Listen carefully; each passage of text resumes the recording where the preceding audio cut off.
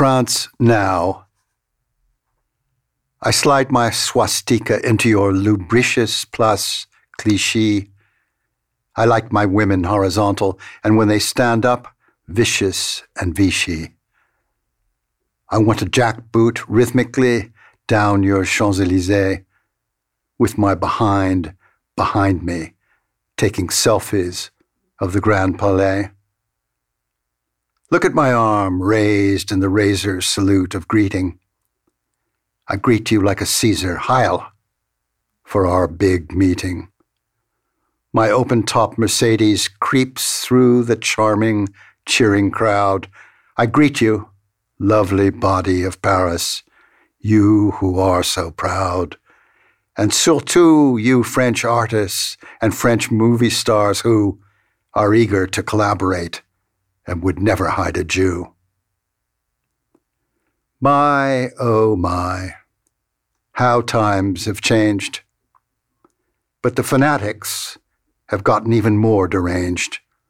75 years after Hitler toured charming, cheering Paris, Parisians say they won't give in to terrorist tyranny, and yesterday 2 million people marched arm in arm, hand in hand, after the latest murderous horror, to take a stand against the fascist, Nazi, Islamist, jihadi, blasphemous horror and murder. Absurd is getting absurder.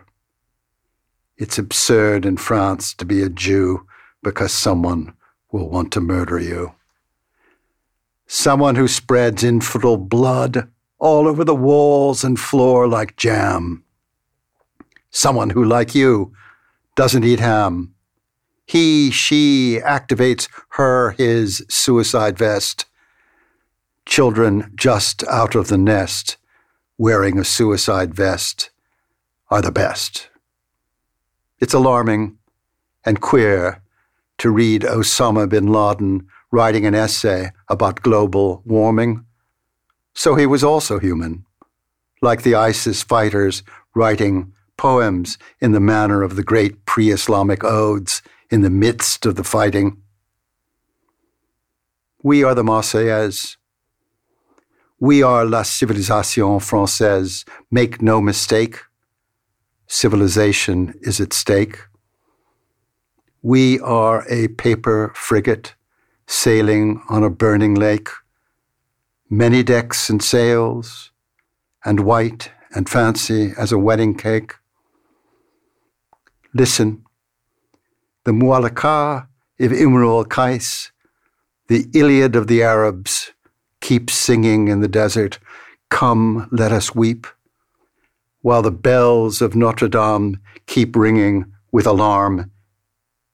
In one of the Hadith, Muhammad crowns me with a wreath, but damns me for eternity, Imru al-Qais, and Labid as well, but me especially, as the most poetic of poets and their leader into hell.